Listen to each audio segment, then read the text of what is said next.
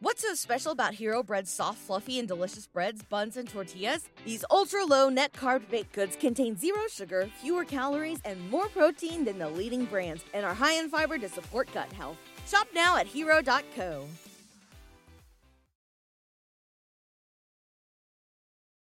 Hello everyone and welcome to Blogging Theology. Today I'm delighted to talk again to Yahya Birt. You're most welcome, sir.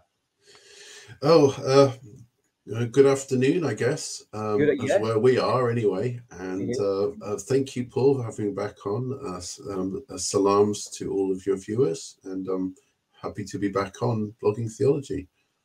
Salam to you. And for those who don't know, I'll just give a very brief summary of Yahya's biography. He's a community historian who's taught at the University of Leeds.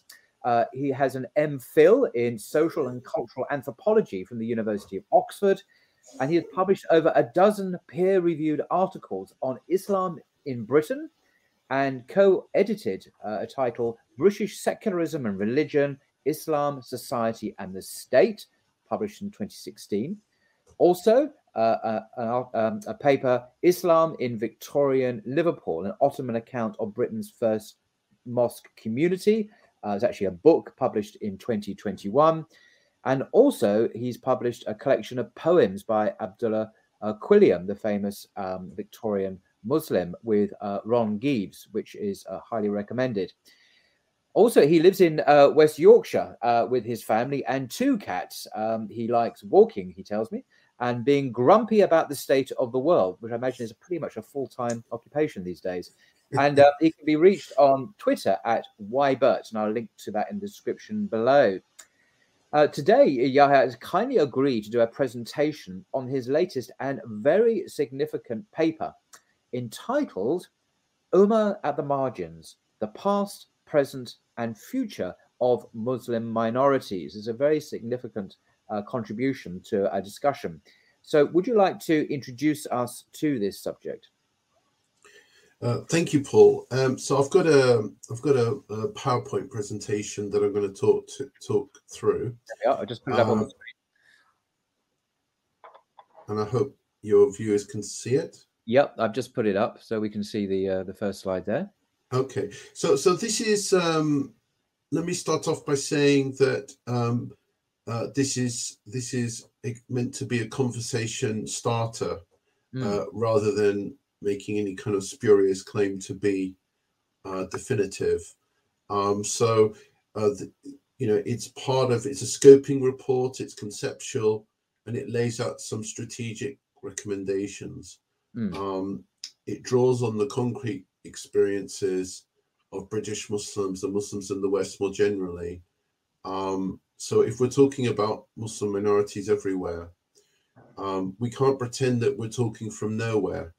Obviously, we're all coming from somewhere.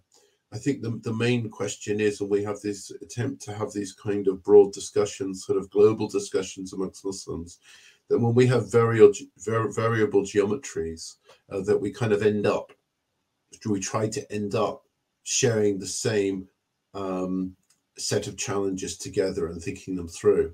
You could call it like the problem space of the Ummah and reviving it and so on.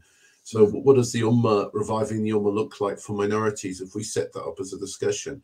Obviously, we're going to be coming from different minorities and from different places, but it's recognizing that it's fruitful to think hard about these things and to get beyond reacting and start, building really and acting in a sober way to assess our strengths and weaknesses and step forward from where we are. So that's a kind of the rationale behind writing this in the first place. So, it's not some kind of manifesto at all, but it is trying to, answer some big questions. I should say a little bit about the Aeon Institute where I work. So it's a startup, it's new. It has a vision. The vision is to see a Muslim world that is united, independent, strong, prosperous, free of war and conflict, and capable of resolving its own issues. And to that end, we published a paper written by a colleague of mine, Jahangir Mohammed, called Creating a Civilization of Islam, and that sets out 12 broad strategies to revive that civilization. And the key kind of concepts that it leans on is being Ummah-centric, of how do we achieve unification and unity, and how do we revive the civilization of Islam. Okay, So to think. Sorry to interrupt. Can I just clarify a term, Ummah-centric? What does that mean in just on everyday terms? So Ummah is what the Ummah. I think. Well, can we come back? Can we come back to that? Because I'll unpack that as we go along. Is that okay? In the interest of time. Of course. So this is a think tank, and it's not an academic institute. So rather than having conclusions, we tend to have recommendations. I think that's the easiest way to look at it. Is that we try to think of ways of acting in the world rather than coming to a kind of conceptual clarity or something like that. Do you know what I mean? Or proving our argument. So obviously, we tend to move to recommendations rather than conclusions. I think that's the easiest way to think about these sorts of intervention. And so in this paper, Ummah at the Margins, which came out in October, we are looking at Muslim minorities in particular. What role can Muslim minorities play in reviving Islamic civilization? And there's sort of three key concepts here. One is Muslim minority. Two is politics of Ummah, which again, Paul, sorry for your listeners and viewers, we'll come back to Ummah shortly. And then looking at varieties of power, hard and soft Islamic power. And I will explain and talk about all of these three key concepts in the forthcoming presentation. Okay. So we can't deal with all these papers today in this presentation, but all these sort of big questions, key questions, do get tackled in the report. But I'm not going to deal with all of them today. But let me go through them. This is to give your listeners and viewers an idea of the scope of the report and the kind of ground that it covers. So when it asks a very fundamental question, why does Muslim solidarity matter today? And and within that, why do Muslim minorities matter? The second thing is, what overall conclusions can we draw about the state or condition of Muslim minorities today? Thirdly, what is distinct about politics of Ummah for Muslim minorities as opposed to other kinds of politics in the world, like nationalist politics? Fourthly, what are the goals of the politics of Ummah for Muslim minorities? What goals might we set ourselves? And finally, and fifthly, how do Muslim minorities empower themselves? What does empowerment look like? What is Islamic hard and soft power? You need to think about that when you're thinking about empowerment. And what obstacles impede the politics of Ummah for Muslim minorities? Obviously, we do not operate in an obstacle-free zone. So that also needs to be considered. So as you can see, these are big, broad and wide questions. Yes. So the sort of fundamental proposition of this report is the following. Solidarity for our Ummah thrives when we connect and empower the minority and majority Muslim worlds together. And the report sets out to kind of not only defend but to propose and articulate this proposition. So, between 1 in 4 and 1 in 5 Muslims lives in a minority context. And over half of those are in India, in one country, in India, over 200 million. That's a remarkable statistic, isn't it? Because India, we think, now it's presenting itself much more as a Hindu power, but you're saying over half of the minority Ummah actually lives in India. It's extraordinary. That's right. And actually, that's also not just a demographic fact. It's a fact of great geopolitical importance, which the report dwells on. I think it matters tremendously that if India is pre-genocidal, as many observers now think, scholars of genocide now think, it matters tremendously how that minority is treated. I don't on this now, sorry, I don't want to take up your time, but you just use this phrase pre-genocidal, which is extraordinarily alarming and significant because you're talking about the killing of masses of people. So I just wanted to highlight that and move on because but this is an extraordinary statement to make. Well, I'm I'm not the first person to make it. There are scholars of genocide, and a number of them have said that, including the site Genocide Watch, including say that India is showing all the signs of pre-genocidal indicators like pogroms with the connivance or active support of the police, forcible removals, destruction of businesses, homes, and places of worship, intense and persistent demonization across politics, the media,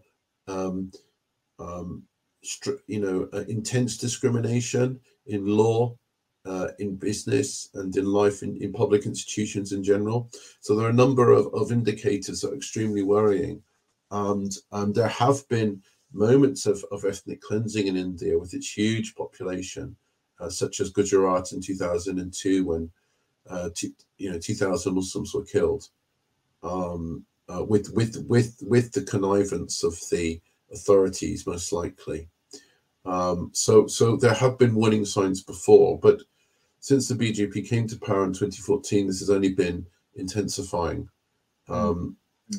So anyway, our report doesn't just deal with India. We try to provide a sort of big picture overview of 31 Muslim minorities around the world, each of which has a population of over 1 million. So the smallest would be South Africa. Its population is about 1 million, going all the way up to India with over 200 million. So here we go, just to kind of give everyone a kind of overview. So the populations in green, the territories in green are the Muslim majority countries. As you see, there's a sort of equatorial belt, I suppose, from Indonesia to Morocco. And then the territories or countries in orange are where these 31 Muslim minorities reside, with populations of over 1 million. And then the light green are any other countries with Muslim minorities of under 1 million. But we don't deal with them directly in the report because the populations would be too small, if you see what I mean, in some cases. So we focus on these larger minorities. So breaking those 31 minorities down, what was quite extraordinary that when we did a big data analysis, we found sort of three groups, analytically speaking, three groups of minorities. The first are the key three. This is India, China, and Russia. All three are superpowers, economically, militarily. All three have historic Muslim minorities of longevity, of great connection to, and the development of Islamicate civilization as a whole. And all three have troubled relations with the minorities to varying degrees, including, the question of survival, I suppose. And so what marks out these key three states is that they present a real challenge for Muslims around the world to support them because of the complexity of geopolitics. And there will be many competing interests at play with their own agendas, above and beyond the kind of what you could call a kind of virtuous Muslim solidarity, politics of virtuous Muslim solidarity, where you're trying to help them not just to survive, but in the long run to thrive, right? To do more than just survive. But this is very difficult terrain to navigate for various reasons, because there's a lot of conflicting interests at play. It's not a straight issue to deal constructively and proactively into these situations if one wanted to offer support. So that's one. That's key. That's the key three. The other is, and the report sort of deals with them, has sections on each. The next group is the Africa 14. So you've got 14 sub-Saharan African states with populations of over 1 million. Some very significant, like Ethiopia, it's 36 million. What's remarkable is that all of these 14 societies have very high levels of religious freedom. And I think that's significant because if we think about, for instance, the Gambia, which is also in West Africa, but it's a Muslim majority society, it took Myanmar to the International Criminal Court to have the ethnic cleansing of the Rohingya Muslims classified as a genocide in international law in 2019. So that's sort of emblematic of the way in which we could view these free societies, religiously free societies, to support the religious freedoms of others, other Muslim minorities, and even religious freedoms of Muslim majority societies.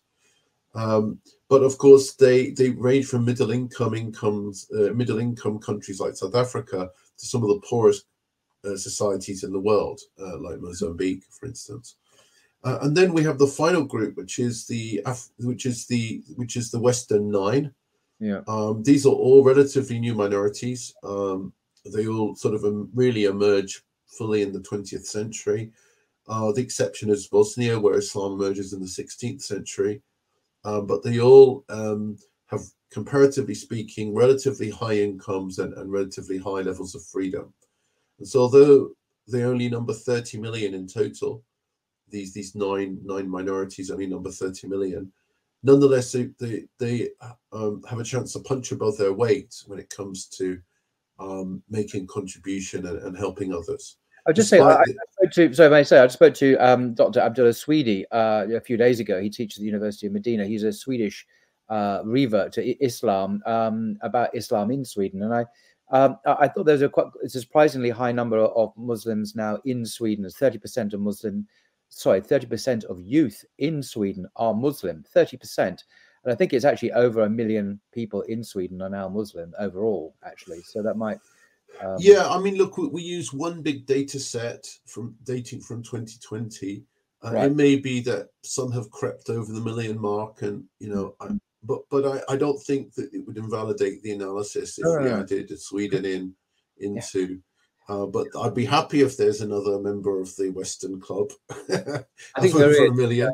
I did a video. It's going to be uploading soon, but he does talk about the stats, and I was surprised how high they were for Sweden demographically. Yeah. There's been quite a lot of change in Sweden recently, so yeah, of course. But it doesn't invalidate the overall analysis, I don't think. And then talking about statistics. So this is where, what's kind of remarkable was that we kind of did a measurement measuring, individual wealth based on parity purchasing power, which, allows for, the ability of the local currency to buy a basket of everyday goods. And obviously, so the cost of living is factored in. It's not a straight currency conversion into US dollars or whatever. So by that purchase a little bit more fair, on the sort of y-axis, and the x-axis, you have state discrimination against minorities. And so what's really fascinating here is not only do you have a kind of geographical concurrence between the three sets of minorities that I talked about earlier, but you see, the Africa 14 being high in freedom, lower in wealth, versus the Western 9 high in freedom, high in wealth, and then you see the big three at the top, and relatively low levels of religious freedom. Here, it's a correlation chart between human freedoms in general and state discrimination against religious minorities in these 31 countries. And all this merely tells you something that's a bit counterintuitive, which is that when we look at these 30 minorities, the evidence shows that more freedom overall in a society, whether that's civil, economic, or political freedoms, doesn't mean that the religious freedoms of minorities will necessarily be protected or high. So we have to fight for them where they are actually individually threatened. So that's quite a big take home, because the big data is showing that the assumption that if you raise all freedoms in a society, you would automatically raise religious freedoms of minorities is not necessarily the case. And I think, we could go into lots of reasons in each country, political factors, cultural factors, whatever, why that might be the case. But we're merely saying here the big data is showing that statistically there's no correlation between the two. So I think that that's an important insight, which we probably need to go away and work on a bit more, and to understand in individual cases why that is the case. Yeah. And again, that could be another whole discussion, I think, on its own. So we do some conceptual work in the report. I kind of want to argue that Ummah meaning here in its simplest sort of form is a Quranic concept, and so the Muhammadan Ummah is an ethical concept. It's about those who believe in God, who enjoin good and forbid wrong, and uphold justice, are even-handed or moderate. So it's an ethical concept, and it's not tied to a territory. The idea of Ummah is not tied to a territory, and so. But what one of the things I do besides sort of going through the fundamentals of it being a normative concept for Muslims, I also want to argue that it's actually an analytical concept. What do I mean by that? So, in other words, if let's say you want to ask the question, if Muslims mobilize as an ummah across ethnic and national lines, mobilize for a cause, let's say the Bosnian War in support of the Bosnians in the 1990s, which was a very wide mobilization of the Ummah in support in many ways, probably chiefly political lobbying and charity. But there were other ways that they helped. You would say, well, how did that mobilization work? What obstacles did it overcome? How were people mobilized? And what does a successful mobilization look like? You're not there applying a normative concept, you're applying an analytical one, because you're trying to understand how it works in the world. And the reason why I argue that's important is that we need to look at when Ummah mobilization is weak, and we conversely and understand why that is. And conversely, we have to understand when it works in order to kind of see how normative values actually work in the world. I think it's incredibly important to play off our normative concept of Ummah with actually how it's working or not working in the world, because otherwise we don't know how to make our norms actuate them in the world, if I can put it that way. So, and I also then go on to suggest that we need a kind of, this is a quite contentious point, I think, but we need something like double political theology, because most Islamic political theology assumes Muslims are in power. Yeah. The 4 out of 5 Muslims who live in majority Muslim societies, they could assume that Islam would be the religion of the state and so on and so forth, right? That there could be some application of Sharia in today's world, at least in some parts of life. But we don't think about what is a desirable political theology for the 1 in 5 Muslims who live as minorities. So this is the thing, what do we think through their political theology or not, or is it just going to be thought about in terms of exceptions? So fiqh al-aqliyat or whatever you want to talk about, do we think through that 1 in 5 what Islamic political theology looks like for them? Now, I'm putting that as a provocation because I don't see that thing. I always think that we have to stand and in the minority context, the 400 million plus Muslims who are in the minority, and think about what majority Muslim rule looks like. That's what we're going to dialogue and discuss. And is it not, what is the normative sort of role of a caliphate, for instance, for this 1.5 billion? But meanwhile, the 400 million plus who live in the minority situation for the time being, for the foreseeable future, we don't talk about what normative Islamic political theology could look like for them. But presumably because it's seen as a temporary, somewhat anomalous phenomenon rather than a normative, ongoing, permanent reality. So, until the caliphate is restored or returned and so on, we're waiting. That there is an element of kind of the tension between the provisional and the permanent in the majority world. And so this is kind of, they're not quite equal, are they? The majority, Muslim majority and minority world. So what one is provisional and the other is more permanent, or what do you think? Well, I'm arguing that operationally speaking, if you're concerned about people, the benefit and their welfare of these 400 million plus Muslims, some of whom are in very difficult positions, obviously, there's an immediate duty of care. Yeah. I mean, if operationally speaking, the Ummah is one body, and as the famous hadith goes, if any one part, any limb or part of that body feels pain, the whole body feels that pain. And I'm assuming that that's not saying that the 400 million plus are sort of expendable, but in fact, we should have a duty of care towards them and to each other. So given that kind of, and the blood, honor, and dignity and property of every Muslim is sacrosanct. This is another hadith. We understand that there's no divisibility in that sense. Right. So that's why I'm putting this forward as a provocation, because I know there's not much thought been done on this, but it seems to me that we need to start thinking about it, not in order to undermine a normative Islamic political theology per se, but just to ask the question, are we going to have no discussion whatsoever about the 1 in 5 who don't live in a majority context? Right. Yeah, that seems madness to me, and beyond that, a kind of dereliction of duty, if anything. Right. That's a good point. That's a good point. Yeah. So the third element is, we need, if it's going to be an analytical concept, Ummah, it needs to be in a critical dialogue with things like the nation states, because the Ummah is not territorial. It also needs to be in a critical dialogue with the concept of minority itself, because minority, it may be a kind of fact that we live with every day, but minority is more than just a kind of numerical concept.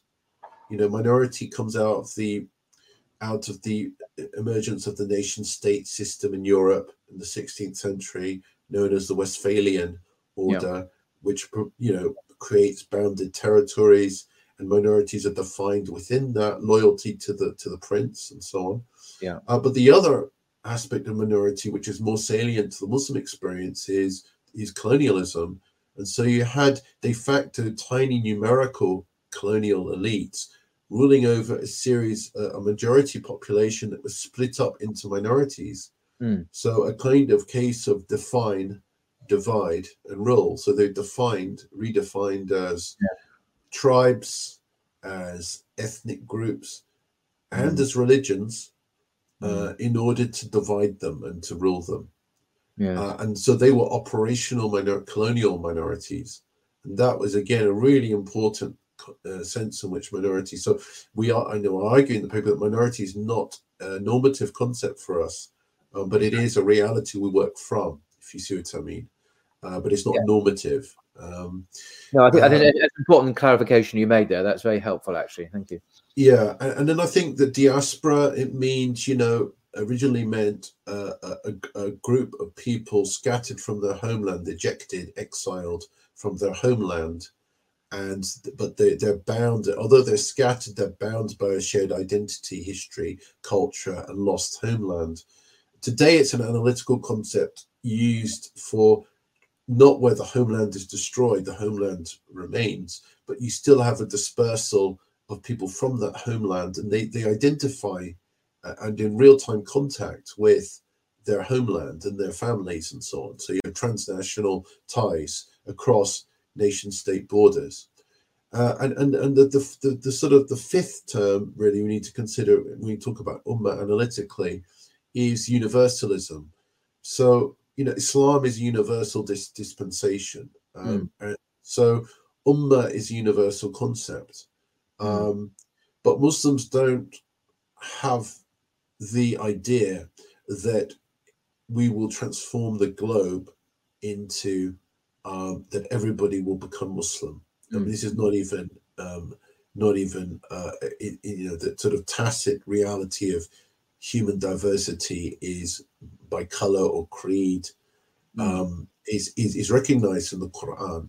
And so while we have a universal message, we recognize there are other peoples in the world who may hang on to their own ideas of universalism. But what's really important as Muslims, that we can say that, you know, in our version of universalism is actually more likely to accept the deep pluralism than, say, liberal universalism. Yes, liberal absolutely. universalism wants, you know, recognizes a kind of limited pluralism in which people are accepted as moral agents if they are become liberals. But it Yes. has no place for the non-liberal, whereas in fact Islamic universalism is more deeply pluralistic than that, because Yes. it accepts that there are going to be people who reject its message fundamentally, but Yes. it doesn't cast them out from the world. Yeah. If you see what I mean. So And this is the great. Sorry, it's an important point you make there. In the West, it's completely not understood. We see the West as emphasizing great diversity and tolerance and freedom and so on. But the irony is, it's actually in quite a narrow band of permitted ideologies and behaviors and worldviews. Whereas Islam actually is constitutionally in its DNA pluralist, right back to the Pact of Medina or the Constitution of Medina in the Prophet himself, which gave legal recognition to non-Muslims, be they Christians, Jews, and pagans and others, to be part of the Ummah. And they were not required, obviously, to convert. They were given rights to practice their religion. And this is not recognized in the West. You don't have polygamy is not recognized. A whole bunch of religious practices are not accepted in the West. Yeah, 100%. I mean, this is what I allude to, you know, the two elements of Ummah, the two major elements in Ummah. One is the Quranic concept, and obviously, which, as I mentioned before, is unbordered. It's a universal concept. Yeah. It's not territorialized. It's an ethical concept centered on Quranic faith and justice. But as you say, the other major element that we draw from the Sirah is the Pact of Medina that comes after the Prophet, peace be upon him, comes to Medina and signs a pact with pagan Arabs and Jews and others. You know, that it would be a multi-confessional pact based on consultation and mutual security. Yes. And meanwhile, of course, the Prophet has an arbitration role. But there's mutual security, and they accept that people are going to basically run their own affairs otherwise. So it's deeply pluralist in a way that it isn't possible in a liberal order, where the law has to be equally, a singular law has to be equally applied across the territory. Yeah, so, indiscriminately, without recognizing any differences. Like in France, obviously, French law is uniform, universal, absolute, and non-negotiable. Yeah. It does, without recognizing any confessional diversity whatsoever. It refuses to do so, actually, as a matter of principle. Yeah. I mean, not every country is like France, and obviously in Britain we have two legal systems, don't we? We have the Scottish and we have the English and Welsh one. But so there are kinks, and we're talking broadly here, but I agree that the fundamental point stands. So I go on to discuss in the report power, and why do I discuss power? Because for a couple of reasons. One is that Muslims, in my 30-40 years experience of being part of the Ummah, Muslims tend to talk ourselves down. We tend to internalize a lot of we can't be analytical and sober about the power that we do possess and how we can use it to do good in the world. We often talk about how actually other forces are acting upon us, but we never really talk about how we are acting and how we are actually shaping, to some degree, shaping the world, either as minorities or majorities. So there is a deliberate focus in this report, a corrective focus on power. But the other reason why I wanted to write about this, about Islamic power, is that there is a big danger of trying to reclaim power, that we create a kind of secularized, materialistic idea of power. So in other words, there's a kind of, if you like, a hollowed out kind of Islamic empowerment for Muslims, which actually starts to leave aside the salvific and the spiritual and so on, so in other words, it's just confined to the material world. And so that's why I wanted to kind of take this division by Joseph Nye, the famous American political scientist, who divides power into two, soft power and hard power. Soft power is persuasive power. Hard power is coercive power. In that he doesn't just include military strength, but also economic power, because you can buy out, basically buy out, buy people out. Well, So without getting distracted at all, I don't want to interrupt you too much, but when you talk about the soft power for Muslim minorities embodying Islamic virtues, what are we talking about in practice? Could you give an example of what that might mean? Could you illustrate that? Okay, well, conceptually, let me put it like this. So conceptually, we could have a sequestered identity. So, for instance, you could say that actually our Islam is manifested in three institutions in the minority context. So it's manifested in family life primarily, right? But then the mosque, right, and then the madrasa. So I would say like those three are where you see Islam. Okay, but that if that were the case entirely, then nobody else would really know about Islam. There wouldn't be an embodiment of Islamic virtues in life, in the world, in setting an example by word and deed. So I mean, what I mean by this is anything outside of those core institutions where we embody Islamic virtues. This is how we show what Islam is in our everyday lives. We have to show what it is.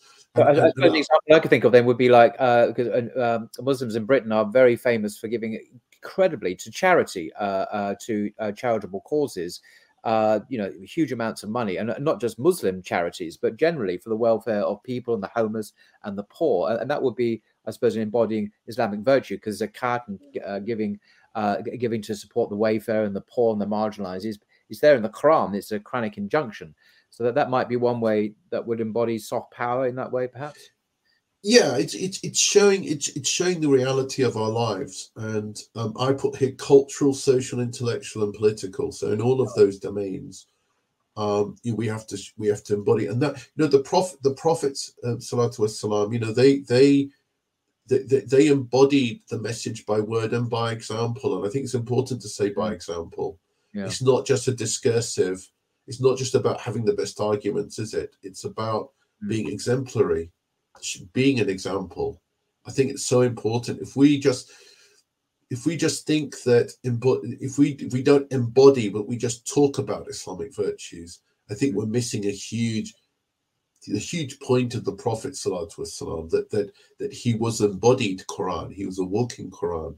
And so that is where we might slip up if we think that actually Islam in the wider world is just a discursive argument. Right. I think we'll be missing a huge trick there, and missing, I think, that one of the largest, if not the largest, lessons of the seerah and the lives of the prophets. So hard power. Here, this is for Muslim minorities, so I'm not talking about Muslim majorities that have armies and whatnot.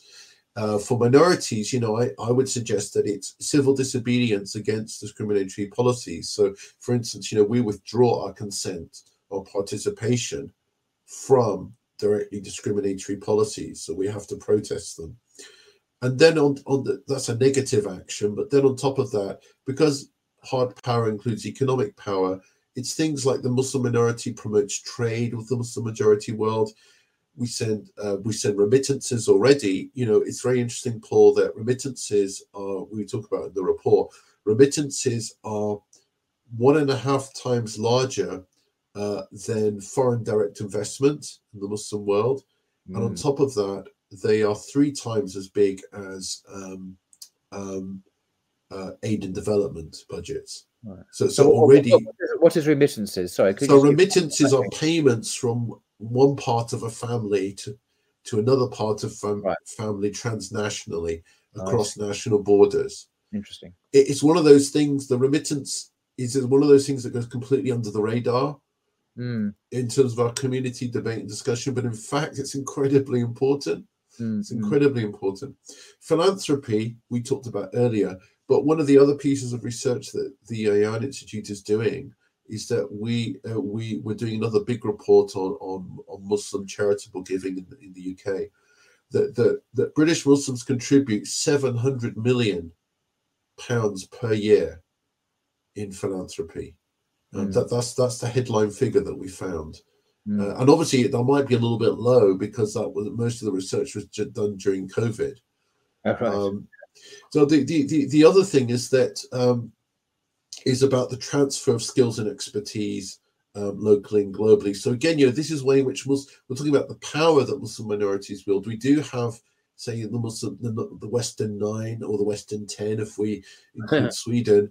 Yeah. It does have skills, expertise. We do give a lot of philanthropy.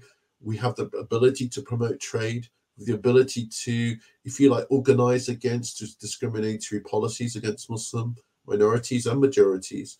So we have all these things are in our hand, and this is forms of power that we possess. And so I think it's so important for us to understand these as forms of power. So going back to kind of political theology for Muslim minorities, this is not that. But these are sort of 4 things, and I'm sure we could add other things, but these are kind of 4 things that I view as important. That, of course, we're not talking about societies where in China and India, where Muslim minorities are being crushed. Here we're talking about minorities where they have some agency, some room for maneuver. We're probably largely talking about the Africa 14 and the Western 9 at this point, and probably more the Western 9. But the one thing is saving democracy from big finance capital and big business. Obviously, we're kind of the democracy is being hollowed out, and we've sort of become oligarchies with moments of electoral democracy, but otherwise it seems that it's business as usual. The second thing is that, to touch on our earlier conversation, we need to push very hard for deep pluralism, i.e. post-liberal pluralism in societies. Because if we want Muslim minorities to thrive, they can't really operate in systems where they're going to be reconstructed as liberals, root and branch through the education system. So we have to work for deep pluralism. That may not create a society where that looks Islamic, but it will be a society where Muslim minorities can live peacefully and thrive in their own terms. And maybe that's all we could expect for minorities. That's another whole debate and big debate for another day. The third is that, I believe that we have to make anti-Islamophobia central to anti-racism. The reason why I say this is because, in the last 20 years, Islamophobia has been baked into the structure of the security state after 9/11.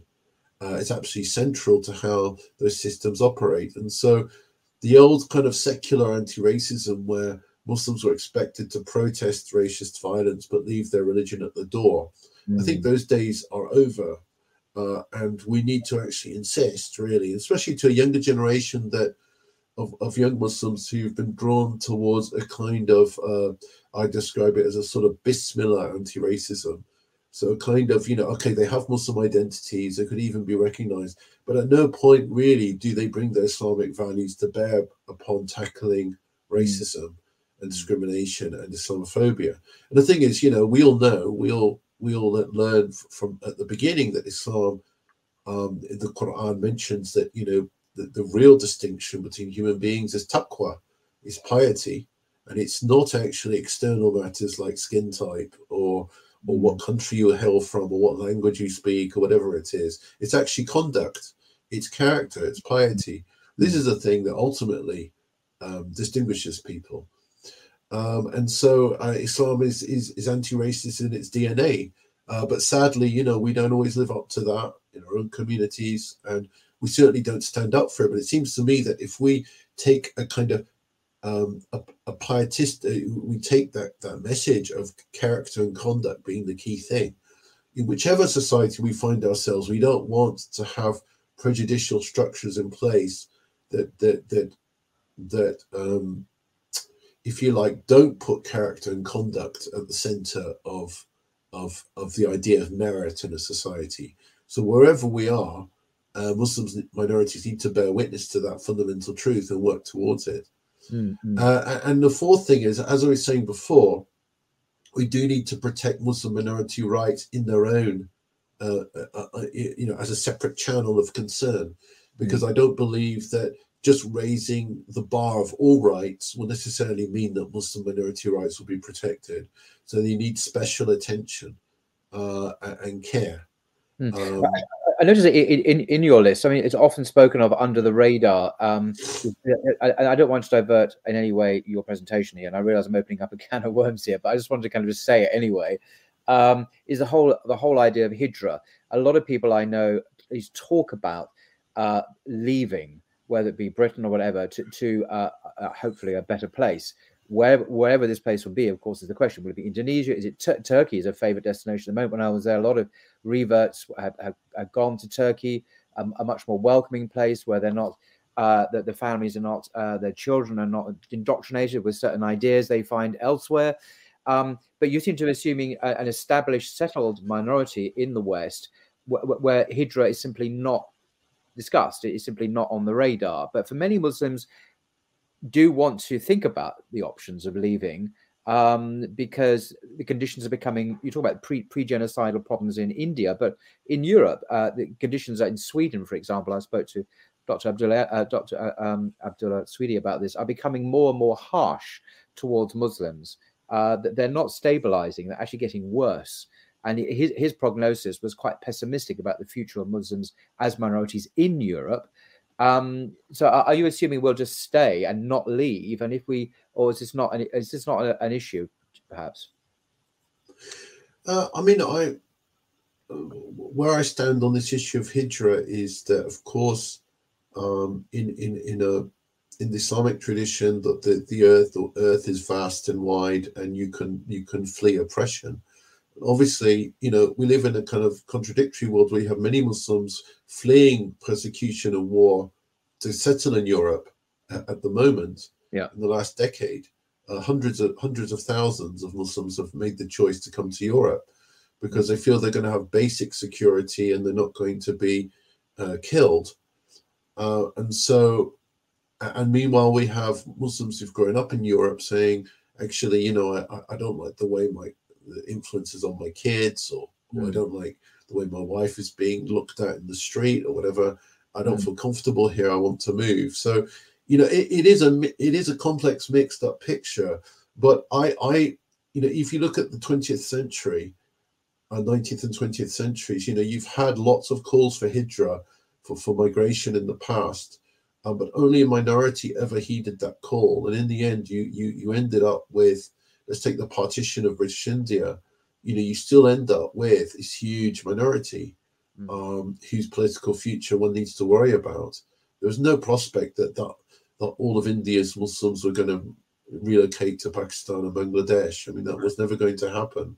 So there is a kind of, if we're being a little bit pragmatic here, there's always going to be the call for hijra is only ever going to be for a minority. I mean, the vast majority are going to stay put.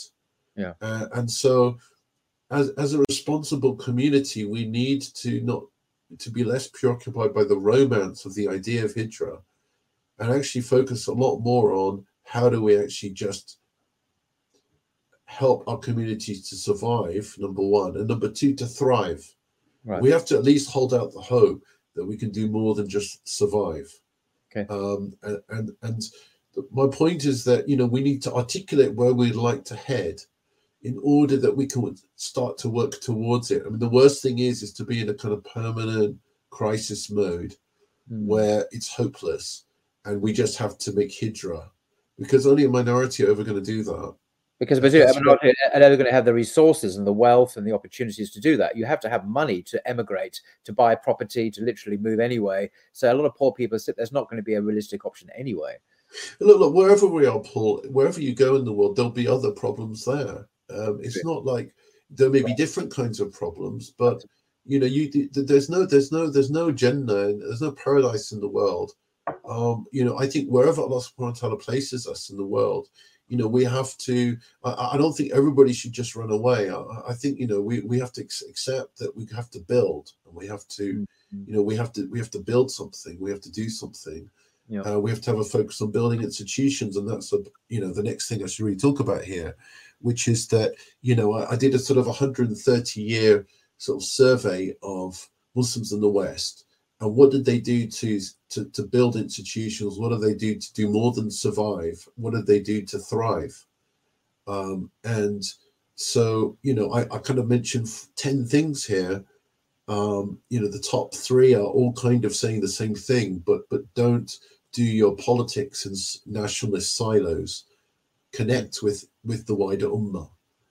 It's very, very important because, and this is what all of our pioneers did. And as communities become better established and become culturally assimilated to some degree, we need to make a conscious effort to remain connected to Ummah. So, in our generation, that there's been a big move towards saying that we have to sort out our homeland politics first. We can't think about the Ummah. It's too much, and we'll be stigmatized. We'll make ourselves targets if we do that. But I would turn that around and suggest that is the political challenge of our generation. Our political challenge is to do both at once. To act locally and to think globally or ummatically, to think locally, to think about local welfare, but also to act globally. So either act or think locally, or act or think globally at the same time. It's that balancing act that is our challenge. If the Ummah is really one body, we have to remember it's not that the Ummah is over there somewhere. Suffering from an earthquake or whatever it is, and we're sending over money. That the Ummah is also on our doorstep, and we also have to take our champion. Point 2, champion your cause of the Ummah. It's not like the cause of British Muslims is just for British Muslims and it's like a nationalist thing. No, we have certain cross-cutting issues, like for instance, Prevent. Okay, so the Prevent policy is a counter-terrorism policy developed in Britain, which has been exported globally, which is why it matters, globally. But of all the Western countries, Britain is the most securitized state out of all of those 38. We have more provisions, more policies and laws than any of those other 38 countries. So the British Muslim community has done the most research, the most analysis, has provided kind of thought leadership on this. And that's why the institutions we built in the last 20 years to look at the securitization of Muslim minorities is very important for others around the world. So we have made that cause an ummatic cause. All I'm saying is it's possible to do it. We shouldn't think that our politics is just parochial. So in other words, a strong Muslim minority is one that thinks about the Ummah in a connected way. That doesn't mean that we prioritize the majority over the minority or the minority over the majority. We have to do both at once. And so to do that, we need independent institutions. We need to build alliances and coalitions within our society. We need to empower our community materially and spiritually. As I've been saying, I don't think empowerment should be a material concept only. We have to keep calling to Islam, calling people to Islam, because Islam is not an ethnicized religion. Okay, we have to. It's a universal dispensation of the Prophet, and whichever society we find ourselves in, we need to make that universal call. I mean, in an age of postmodernism, to make a call to universalism is itself probably the most subversive thing you can do today. Yes. But we have to insist on that and not forget it. There's a huge pressure on us to drop universal claims in the name of Islam. Yes. But we have to actually resist that. The zeitgeist is so powerful that, as you say, all truth is relative, and we can't make these meta-narrative claims, and we can't say there is the truth. The truth is, there is God, the one God. This is sort of very socially taboo. You're supposed to allow plurality, metaphysics, and philosophies as a normative reality, but of course that's simply not possible Islamically, because the Quran is extremely clear on this. And of course, we of course, as we said earlier, that doesn't, deep pluralism can still be part of any universal claim to truth. So it's dividing the epistemological questions from the project of living together, right? Exactly. And if people don't get this, I was speaking to a guy yesterday who couldn't understand, if Islam makes a claim to absolute truth, therefore it must be intolerant and suppress any opposition to that. No. That's a kind of a Christian worldview where, where if you had a particular confessional position as a Christian nation, but Church of England, then you ban the Catholics, you ban everyone else. In Islam, as you say, the pluralism is part of the DNA of the religion itself, even though the belief system is absolutist. It very much permits and allows others to exist and flourish within their own terms. Yeah, God doesn't want forced love and devotion. This is the thing: is it's not Allah subhanahu wa ta'ala is not a tyrant who wants to compel people to believe. This is the I guess the gift of human freedom, right? That we have to choose to love Him and to be devoted to Him. He's not interested in forced love. And the Quran repeatedly says this, of course. This is not just your the Quranic. No, I'm putting it in a street language, but yeah, I mean, I just think that makes complete sense to me. Why would you link epistemological unity with political unity? If you see what I mean, the kind of Westphalian logic, if you like. The religion of the prince is the religion of the state. Exactly. Is the religion of, and you could have some tolerated minorities, but they could be very much under pressure, as they were. So the ninth point is that Muslim women should be at the heart of community leadership. It seems to me that in my 30 years experience, at least, that whenever I work with community organizations where women and men shared leadership, we developed solutions that were much more holistic. That when all the work, all the dots were connected, if I can put it that way. So between public life and family life, in a holistic way, we saw how all issues were connected. Because quite often, when you have problems and challenges, actually you need approaches that are coming at all different levels of community life. And what I've found is that if you split that leadership, you get split solutions they're only holding on, one part of the elephant, if you know what I mean, like holding onto the tail, somebody else is holding onto the trunk. Actually, you need joint leadership in order to actually really come up with holistic solutions. The 10th one is prioritizing creative and media skills. The reason why I say that is because many of our Muslim creatives actually have to go outside of the Muslim community for support. And then that means that they're really performing their creativity for a kind of secular audience. Actually, what you really want is them being able to kind of expand the definition of what it means to be human. The non-liberal human, if I like, or the theist, the theocrat, also is a human being. So, I mean, the point of the creative expression is it can't all be about, discursive arguments, theological argument. That's how we present that. No, it has to come through cultural expression, through poetry and film and song and so on. And on top of that, we need to really invest in media skills because, as you know, like every 18 months, there's a new platform, there's a new app, and it's driving a new form of cultural expression. So, you know what I mean? And retraining seems to be very, very constant at the moment. And so, in the noughties, it was blogs, right? Now it's podcasts, and maybe it will change again, depending on the technology and where it goes. So obviously we're always playing catch up. So I'll end here, the presentation here. We need to, the Iron Institute is really interested in, the next 3 steps. Rather than the next 20, thinking 20 steps ahead. Because, the way that we empower our communities is to make them think about the next few steps they can take with something that they can grasp, something that's in their hands already. So we need to sort of foster these independent spaces for borderless ummatic networks, to build solidarity, knowledge, expertise, and capacity that model post-national global solidarity for humanity at large.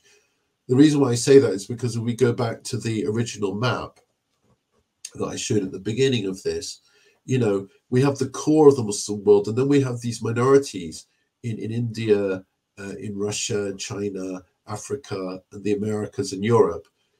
If those minorities are effectively plugged into the core, then we are modeling global solidarity for humanity at large, because every single major civilization will be will be part of a connected ummah.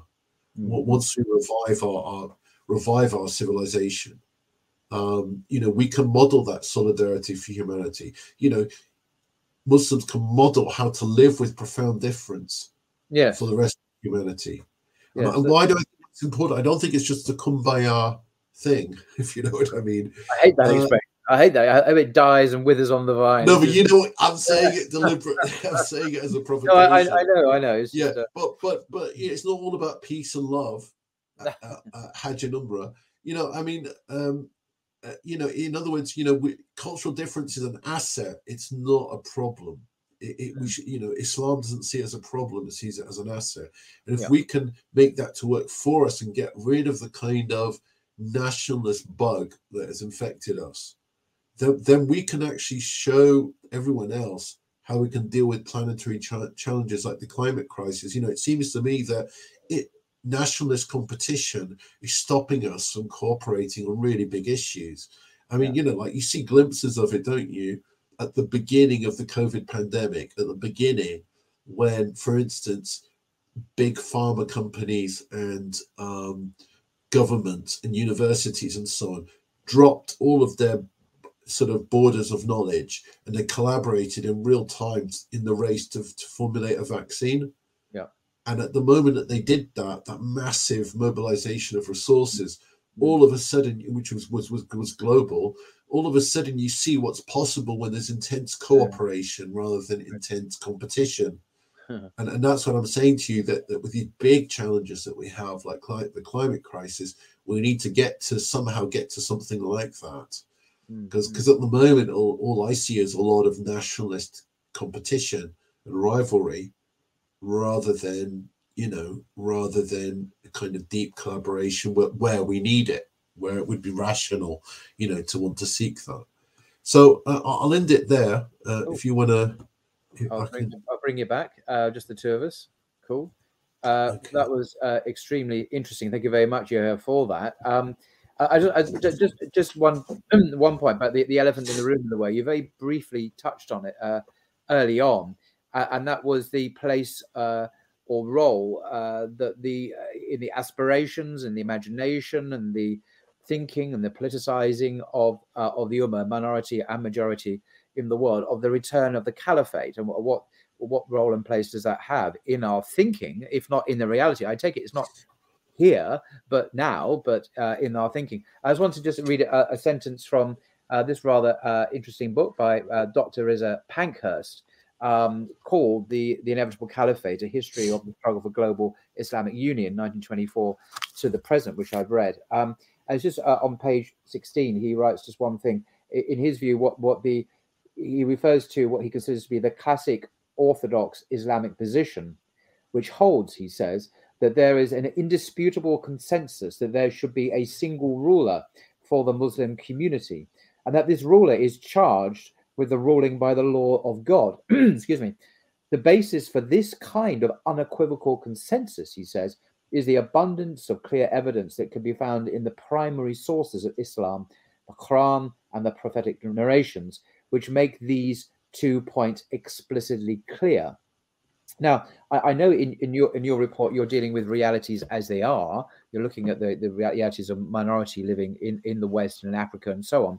But what role or place does the return of the caliphate play in the political aspirations of the Ummah, for everyone in minority and majority context, do you think? Yeah, the report does go into it does describe the post-caliphate world.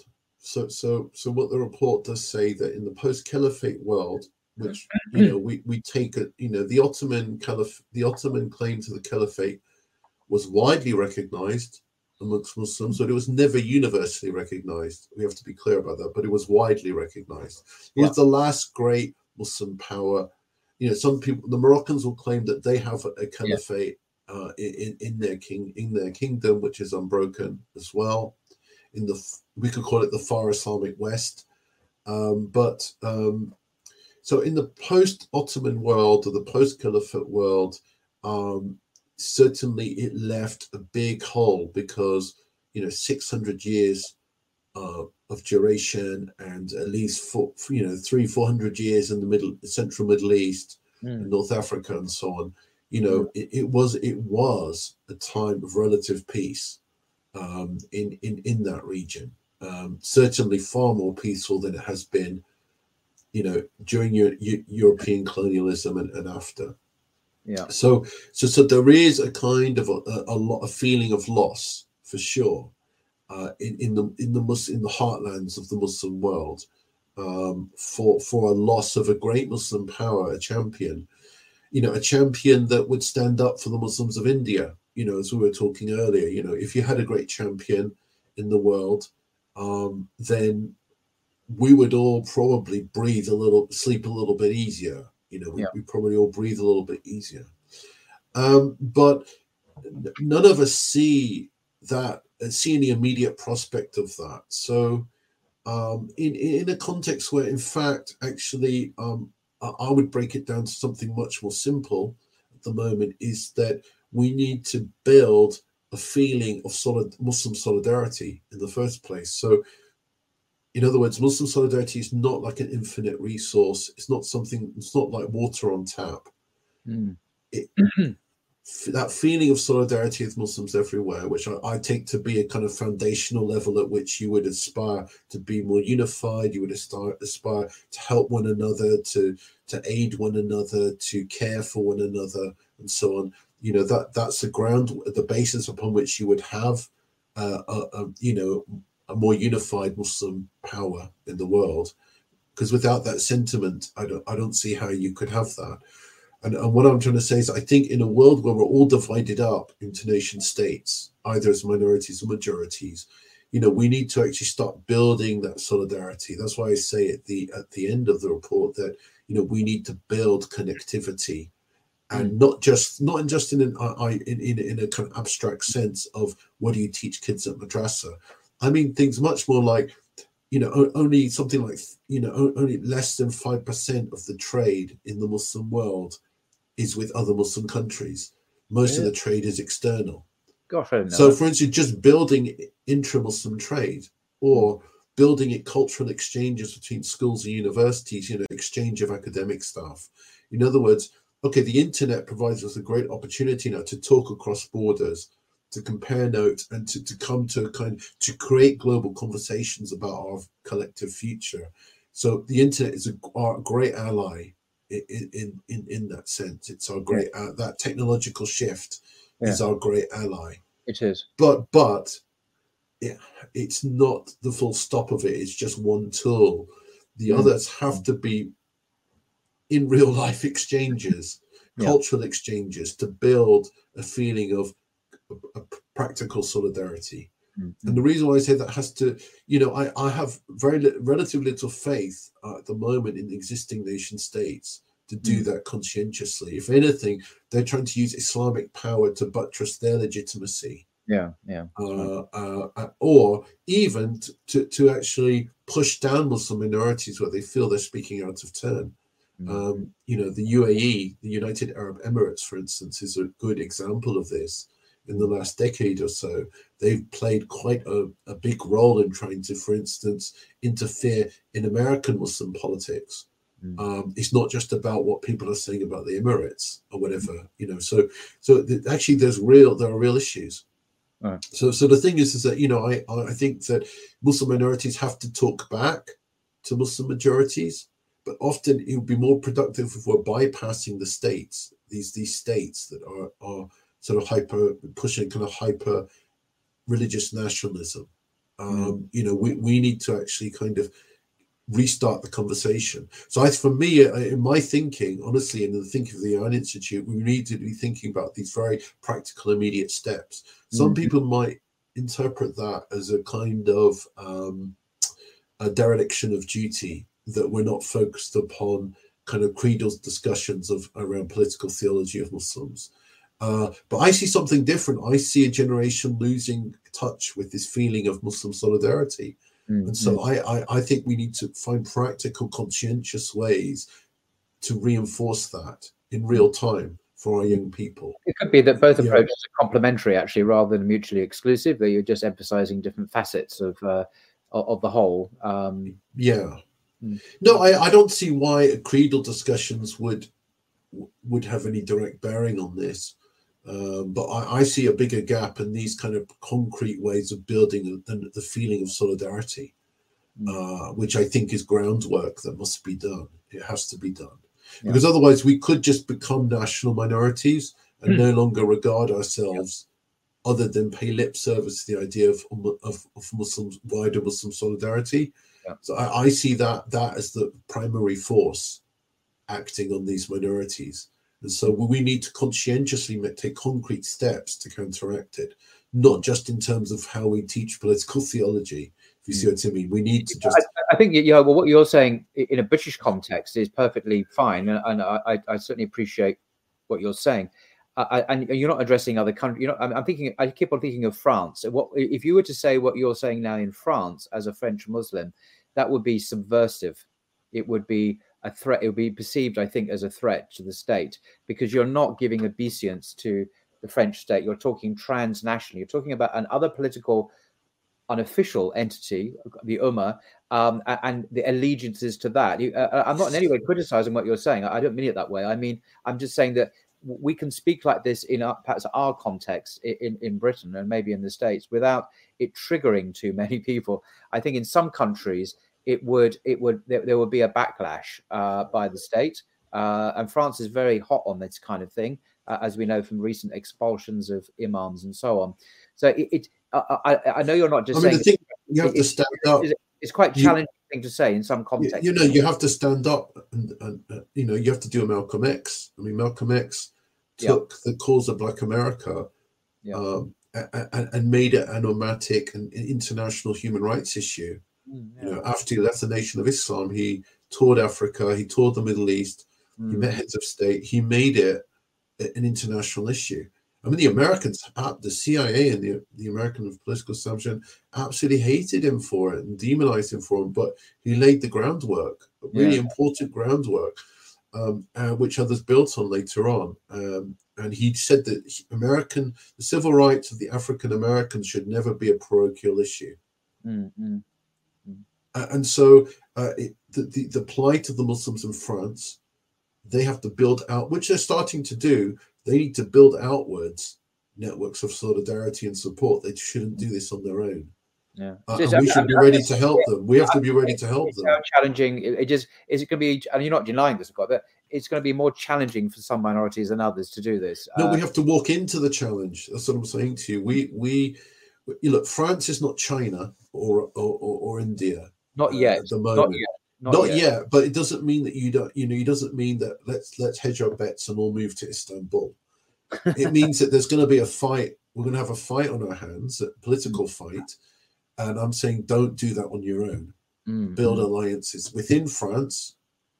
Reconstitute the left in France, so it's not anti-Islamophobic, but it's actually going to protect the civil rights of Muslim organizations who are currently being shut, like their big charities and their advocacy groups are being shut down. So and that's partly because the French left became divided. If the French left were stronger, then those shutdowns wouldn't have happened. Sarkozy wouldn't have been pulled to the right by Marine Le Pen. So you have that on one side, and on the other side, you've got the fact that now that there's very draconian measures happening in France, it is becoming an international issue. So we have to lean into that, and we have to work hard for that. So I'm not saying any of this is necessarily easy. No. I'm just saying the answer is not to talk about Hijra and just talk about the theological niceties of the caliphate. We have to actually just get our hands dirty and get stuck in and actually try to protect what rights we have, improve them if we can, but we shouldn't just make our Islam a kind of academic exercise. We've got to actually act and work in the world together and do what we can. I always take one of the hadith narrations that always it always how can I put it? Always inspires me. Is the one where the prophet counseled that even if the trumpet is sounded for the day of judgment, and you're planting a tree, finish the job of planting the tree. And I always take hope from that okay, no matter how bad things seem, you still have, if you're trying to do good in the world, that you don't stop. You finish the job. You carry acting in the world. We believe. How many times the Quran always joins together belief and good acts in the world. Believe and do good. Believe and do good. Again and again, these two things are joined. And we're not just believers; we're doers as well. We act in the world, and so we have to have those two together. And we have to act justly and with moderation, as the Quran commands us to. And we carry on. keep calm and carry on. That's a bit of a creed for no. That's fantastic. I do commend your report. For what it's worth, me recommending it, but I'll link to it in the description below. Ummah at the margins: the past, present, and future of Muslim minorities. An absolutely fascinating, extremely well researched and erudite report. As I say, I do highly recommend people familiarize themselves with the contents and think, as you say, you're starting a conversation. You're not being a kind of a magisterium that's teaching and issuing diktats from on high. The minute I said it was a magisterium, my life would be over. The idea of an Islamic magisterium from West Yorkshire is, nonetheless, has an appeal, perhaps, but not on this occasion, at least. That's not what you're doing.